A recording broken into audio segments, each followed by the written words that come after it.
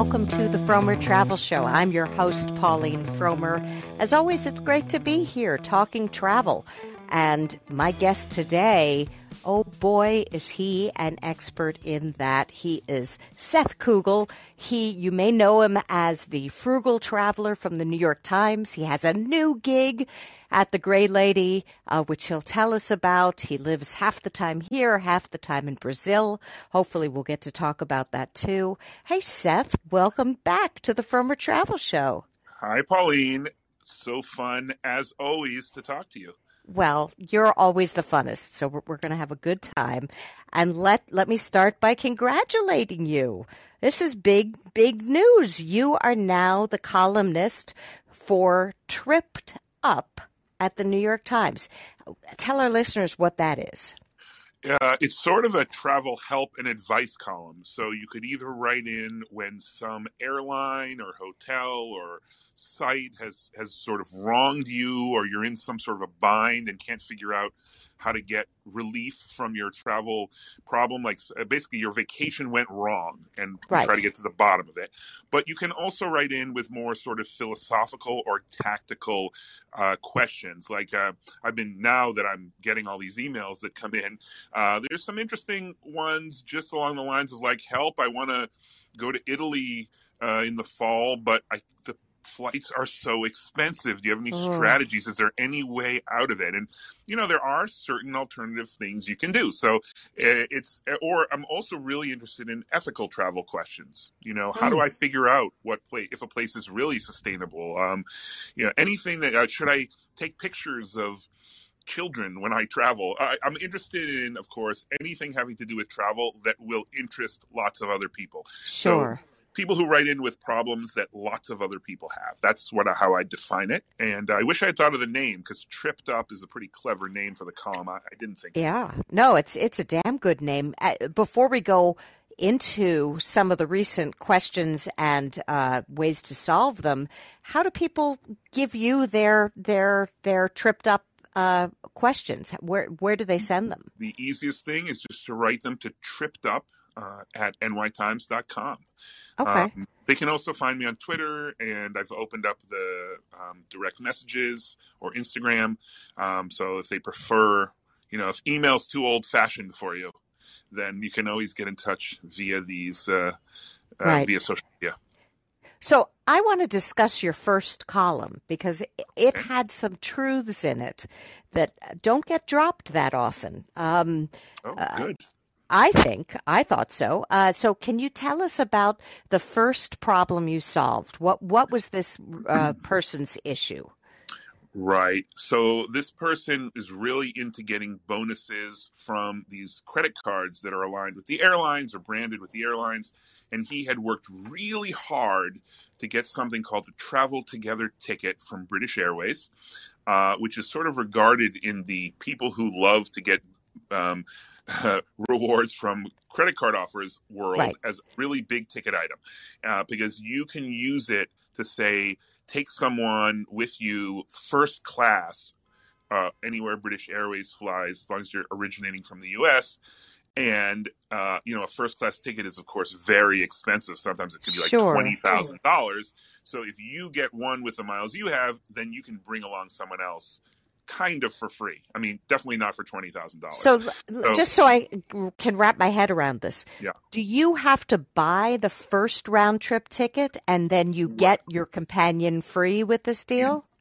In theory, you do, but you can buy it with miles or points or avios, as British Airways calls its miles.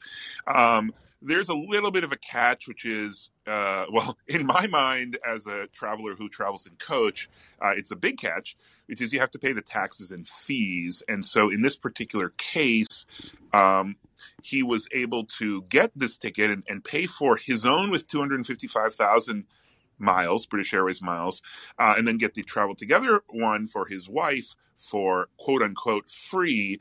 But he also paid $2,378 total in taxes and fees, which we should point out usually can get you two people to Hong Kong, or pretty close in coach, if you book in advance and be very careful and do all the right things. Okay.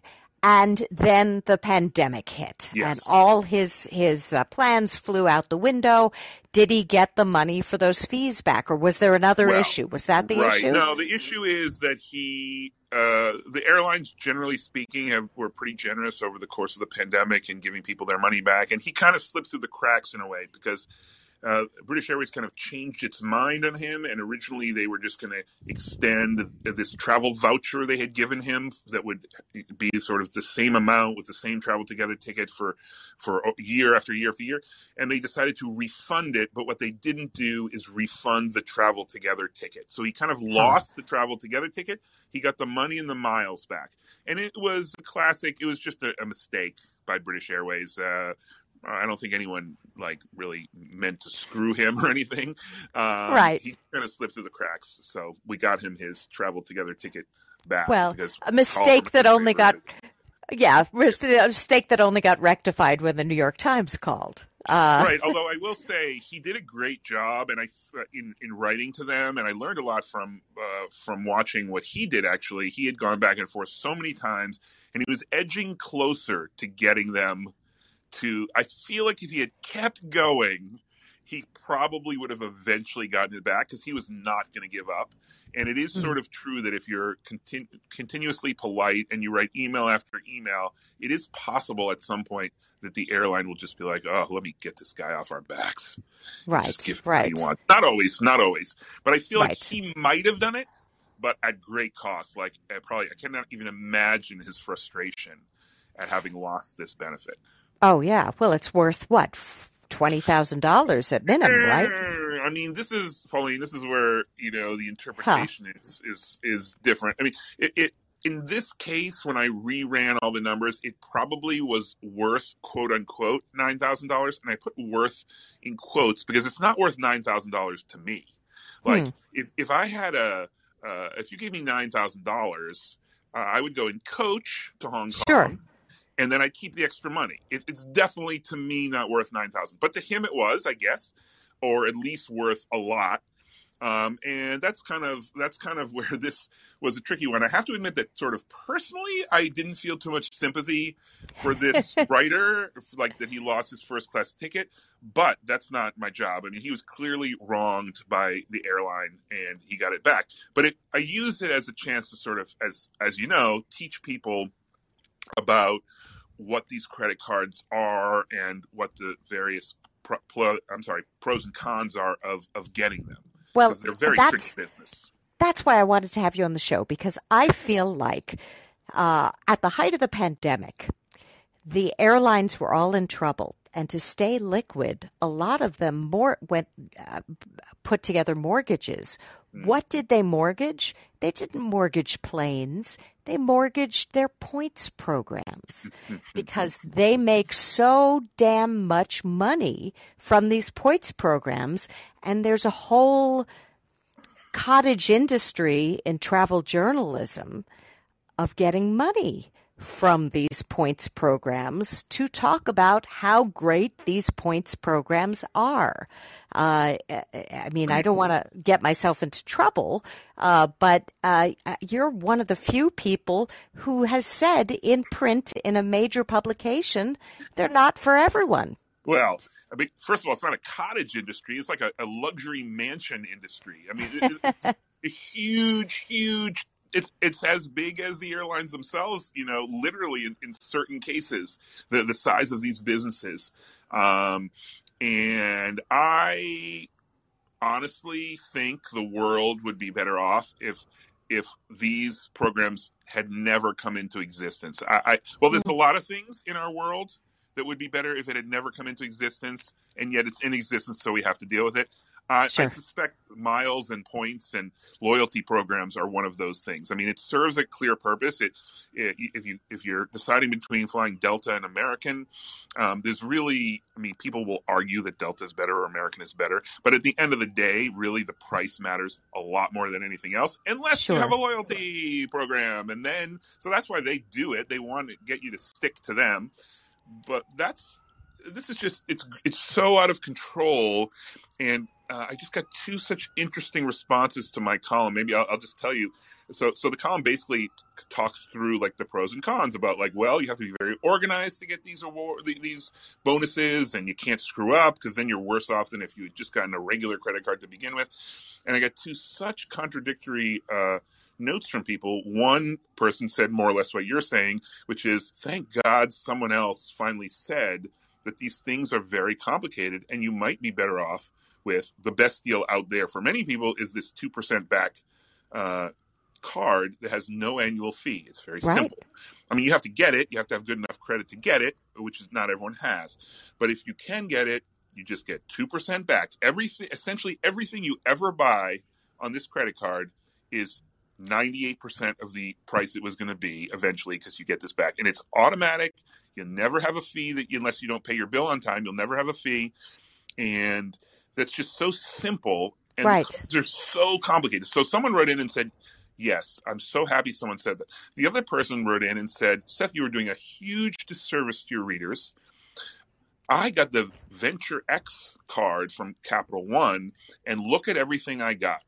And, he listed a very impressive set of bonuses and rewards and things like the Priority Pass, which gets you into the club, some of the lounges in the airport. And I agreed with him that absolutely, if you're super organized financially, and the minute you get this card, you switch all your bills over to the card, so you can get you can pay $4,000. You can buy $4,000 on your card within 3 months just to get the first bonus. And if you think this way, then it's a great card. There's no doubt. But he missed the point that not everyone is like him. In fact, many people are like me, disorganized. And there are penalties for being disorganized with a lot of these cards. If you don't pay your bills on time, wow, they get you. And I also think, very quickly, I also think sometimes by going for the best deal, if you see a good airfare and you just go for that and you're already getting the 2% back on another card, I bet it works out the same way. I mean, sometimes it works out better. Sometimes it works out worse. I mean, I just got a new card, a new Amex card, from Delta. I'll just say it. I'm not saying it's a great card. It works for me because I have some status on Delta. But I thought about it very hard. I mean, I mentioned in the piece too, like I said, what is this thing going to get me? It could help me with my status. It gets me like 90,000 or 70,000 miles or whatever, and I can go to Brazil and back with that once. But I really thought about it, and it could also go totally wrong. I mean, the points, there could be, the pandemic could get worse again and travel could all stop. I hope not, but then I might not get to use those points. Priority Pass, which I also have from a different card, that's only good if you're traveling, and it's not as good as it seems. Those lounges that you go get with Priority Pass are definitely not the best lounges. They're not in every airport. Sometimes it just doesn't work out. There's so many calculations, and again, it's almost like a game. I mean, it is a game. It is a game. And if you want to play the game, you better be all in, or you could easily get screwed. And I don't necessarily screwed like thousands of dollars, but I've had cards that the first year there's no annual fee and great, and then suddenly you're like, well, what did I just get charged $395 for? Oof. And you realize it's the second year and you forgot to cancel. Right. I was at a travel writers kind of like party once, and I admitted to the person I was speaking to that I don't really collect points. I go for the cheapest airfare, and I'm 5'3" and fairly small. I don't care if I'm sitting in economy class. I just get a good book, and I don't need to be upgraded. I don't need to go to the damn lounge. I don't care about that stuff. To me, that's not what travel is about. It's just about getting from point A to point B, and I don't want to spend too many brain cells on that. I almost completely agree with you. And the only reason I have these cards at all is when I was traveling a lot, I just thought that Priority Pass looked very good. If you're taking 20 flights a year and then that's 40 airport visits. If you can get into a lounge 30 times where you can essentially eat for free and have a place where you can be guaranteed quiet. So that's why I did it. But you have to keep on it. You have to keep track of it. It's whatever you yourself, I just heard this piece of advice about advice, which is, don't take anyone else's advice. They don't know what's best for you. Sure. You have to listen to people, and some people will say the cards are great and some will be terrible. And you're going to say, who am I more like? Am I more like a person who is fine going in coach, doesn't want to think about it, and just is going to take the cheapest flight no matter what? Well, you're probably winning in the end. Right. And you're probably like watching a show on Netflix instead of like doing calculations at night to figure out, you're relaxing with a cup of tea.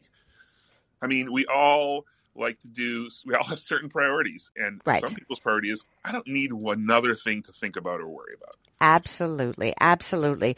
But I do worry about the fact that Hopper just came out with the study that compared to 2019, airfares domestically are up. I think they said it was either 36% or 38%.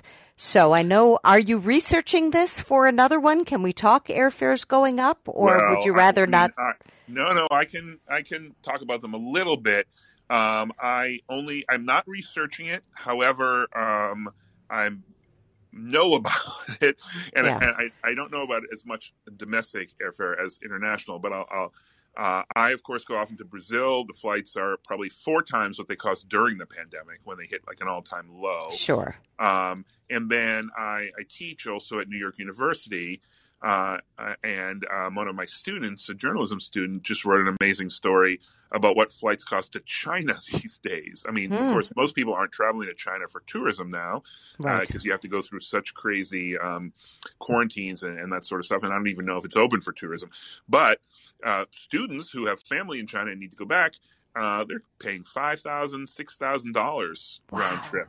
And some of this is, of course, fuel is more expensive. Some of this is that demand has, for the domestic flights anyway, everyone's taking the trips they haven't taken in a long time. The airlines had to, lower their prices during the pandemic just to get anyone to fly. And some of them, who knows what it is. But yes, prices are way up. And the other thing that's happening, which I'm thinking about looking into, is how many flight routes are getting changed at the last second. And it's a very frustrating time and expensive time to fly these days. So did your student come up with any solutions for getting back to China affordably? No, but she may have come up with a solution to get an A in my class, because it was a great story. Oh, well, that's a win at least. So you go to Brazil all the time. In fact, you've lived there for long periods of time. That would probably surprise a lot of people who see Brazil as being too dangerous to visit. Well, what would you say to them?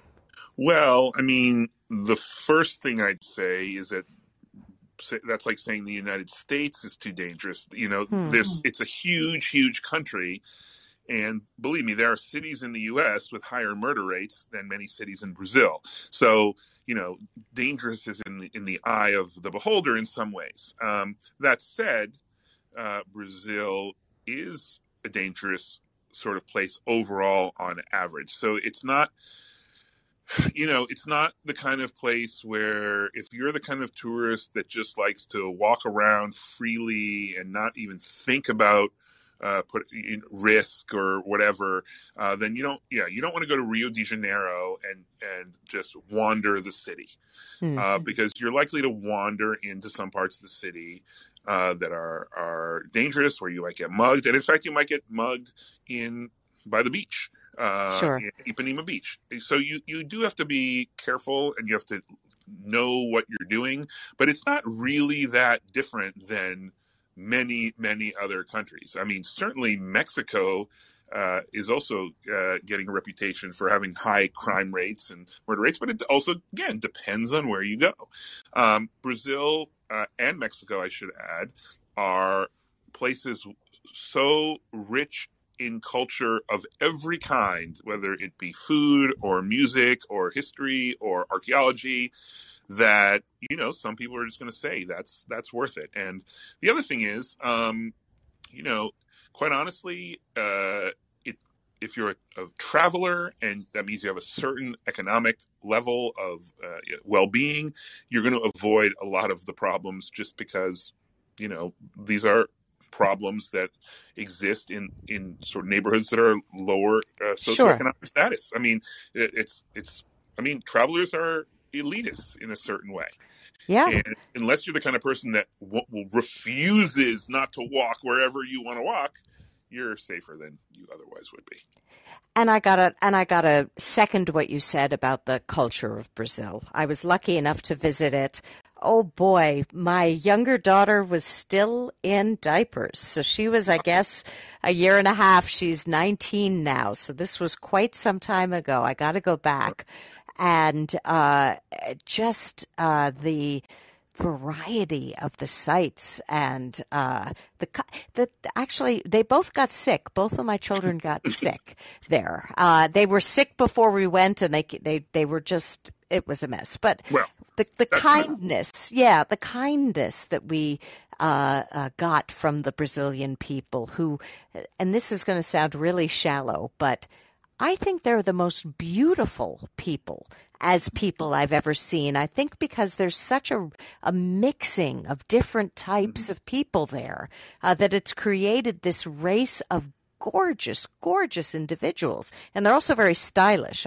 I'm not sure why. Am I right or wrong about this? I mean, that is a very complex question. Where were you in Brazil? Would be my first I was question. I was in Rio, and Paraty, and then we went to Iguazu. Right. Okay. So, I mean, I don't know how deeply you want to get into this, but people in Rio are beautiful. I mean, I don't think they take care of them. First of all, they're, as you said, it's just a racial diversity often mixed up in one person of African, indigenous, and European, not to mention immigration from the Middle East. There's a lot of Syrian, Lebanese origin there. In Sao Paulo, there's a lot of Japanese immigration, or there was 100 plus years ago. So they do have this amazing mix. It's a fascinating people to watch, literally, physically, because you can have all kinds of, like, the genetic lottery pays off in all kinds of different ways, and so it's fascinating just to walk down the street there if you're fascinated by that kind of thing. If you ask a Brazilian, they will tell you there are certain parts of the country where they have a reputation for not being so good looking. I don't want to get into that. That's hilarious. Okay. It's not entirely untrue, I will just say. So it really just depends on where you go. There's places where the beach in Rio has created a culture where the way you look is important, and for better or for worse. I'm sure people have very differing modes. Like, people stay in shape, but then again, they also get plastic surgery. So you do have a beautiful bunch of people there. Now, also, if you ask people outside of Rio, they'll be like, yeah, but those people in Rio, the cariocas, are such a pain.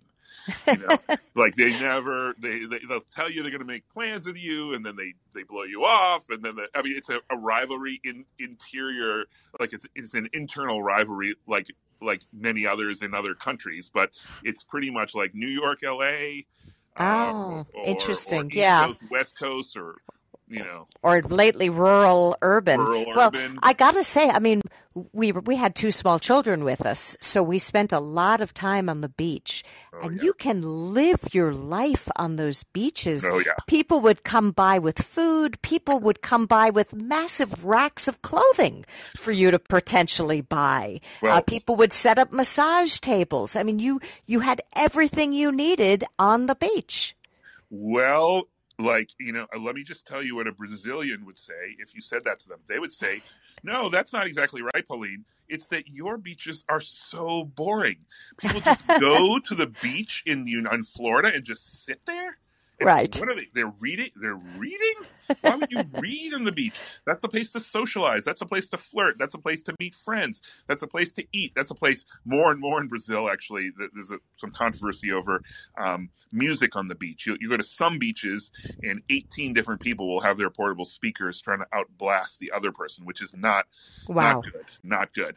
But the beach to the Brazilians is, in many cases, a social place. Right. And it's a place to do everything you would do socially. And I won't get into the details, but there's a lot of flirting. There's a lot of eating. There's a lot of laughing. There's not too much novel reading going on. Right. No, we loved it. It was like being in somebody's living room, really, but Yes. like 20 somebody's living room. Everybody was just living their lives on the beach, and it was magical. It was amazing. So if somebody wants to go to Brazil for the first time, what's the ideal things that they should see and do? Where they have a week and a half? Yeah. Well, I would break Brazil into 3 great first-time destinations. You certainly can't do them all in a week and a half. You can possibly do 2. I mean, Rio de Janeiro as a city, and when you mentioned Paraty, that's only a few hours drive from Rio. Right. So it's that whole coast, like the combination of Rio, the city, and the coastal beaches nearby. I think they have to be the top priority. I mean, in a way, it's like, where should you go in the United States? And you say New York City. It's different from the rest of the United States, but it's so American as well that you almost can't not go there. And Rio is all of Brazil distilled into one city in much the same way New York City is American distilled. It's not the same thing, but it is intense. So yes, so Rio, hard to avoid. The second big attraction, I think, most people would agree, is the Amazon. And being a tourist in the Amazon is, of course, a tricky business because it's so big and vast. It's largely inaccessible. But I will recommend people look into an Amazonian cruise. And I don't mean a cruise like a big cruise. I mean like a little boat that's nimble and can get you in and out of national parks and faraway places. And usually the advantage of those boats that might take 8 to 20 or 30 people is if they have a great guide, and they motor at night. So when you're sleeping in the boat, you'll go like hundreds of miles. Wow. Which is the kind of territory you need to cover to see even a tiny portion of the Amazon. So it's tricky. You really need to research the Amazon. There are also like lodges, but I don't like them quite as much because you only see one place. I mean, it's a beautiful place, but you only see one place. And then I just have to mention, if you want a sort of an alternative, like a wild card destination, the state of Minas Gerais, which is spelled Gerais, so Minas, new word Gerais, is really by foreign tourists, an undiscovered place. It is so many things you probably didn't really think Brazil was. It has these amazing colonial cities, which it's the old mining area. So it's where they found gold and diamonds. And these cities, I have to say, were all built with slave labor, and Brazil has a horrible history of slavery. But I mean, you can say that most of Europe was built to some extent on colonialism. So these gorgeous cities, unbelievable mountains, the best food, regional food in Brazil is in Minas Gerais. And also the Brazilian liquor, cachaça, is largely from Minas Gerais as well. And the people are even nicer than the people you met in Rio. So, and that's more accessible from Rio. So you could go to Rio for a week and then pop into the colonial cities, which is how you'll find them if you Google, of Minas Gerais. And that would be a great itinerary. Save the Amazon for a trip too. That sounds like a great one. When you were what is the major city in the Amazon region? There's 2 cities, so Manaus and Belém. And Belém is just the Portuguese word for Bethlehem, but Manaus you can fly to directly from Miami. And you can also fly, say, from New York to Panama City to Manaus on Copa, or there's ways to get to Manaus. So if you are interested in the Amazon, that's where you fly into. Yeah, that's where you fly into, because the one thing you don't want to do is fly all the way to Rio and then fly back in the opposite direction towards the United States and then go to Manaus. Right, right. You know, when my father was a tour operator many, many years ago, this is probably the 70s, he was sending people to Rio, but the government of Brazil really wanted more people going to Manaus. And so one day they told him, we're sorry, but your plane is going to go to Manaus first. And your people will be in Manaus for 2 days, and then they'll go on to Rio. And he had to go to the airport to tell these people who had bought this package from him that, sorry, it's changed.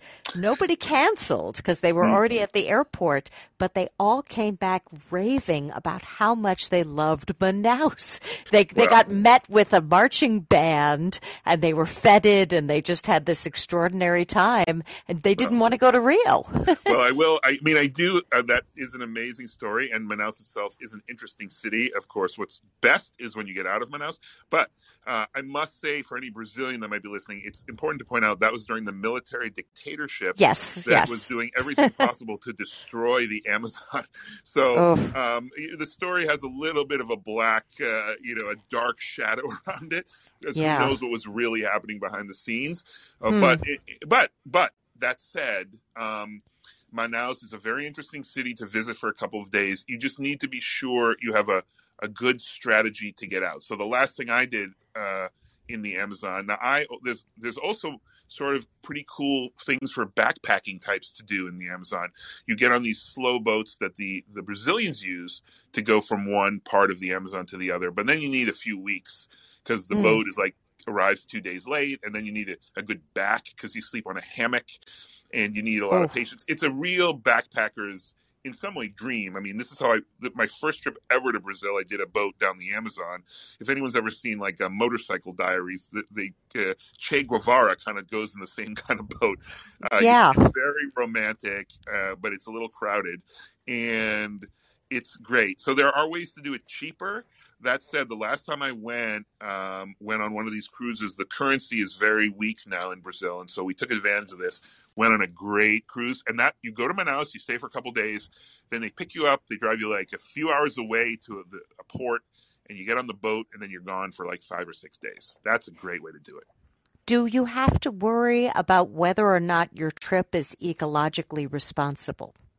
I mean, you don't have to worry. Well, I mean, no, but you should, obviously, because the Amazon is so important to the world's, survival. How do you know if the boat you're going on is a responsible one? Is there an easy answer to that, or no? Well, the easy answer is, if I could remember what the name of the company is, which I'm going to try to Google, you could go with them. They were great, and believe me, I ended up writing about the trip. I didn't go as a correspondent for the Times or anything. I just went on my own volition. But I did then report on it. And this is a great company. But what is the company? Good question. Well, there's an article by me in the New York Times, which I'm going to look up right now. Well, everybody can look for your Amazon trip in the New York Times, and they can find it. Do some very careful reading of the website, and this company also has a lodge as well. It's called Katerre Expeditions, Katerre. And I, to the extent I looked into it, I got their name from Brazilian sources who I was asking about, and they seem to be, during my trip anyway, to be very responsible, and they even own sort of land in the Amazon that they're letting lay fallow and grow and be a rainforest for their own touristic purposes, which is, of course, a great solution for the Amazon. Is let's save it because it's a great tourist attraction.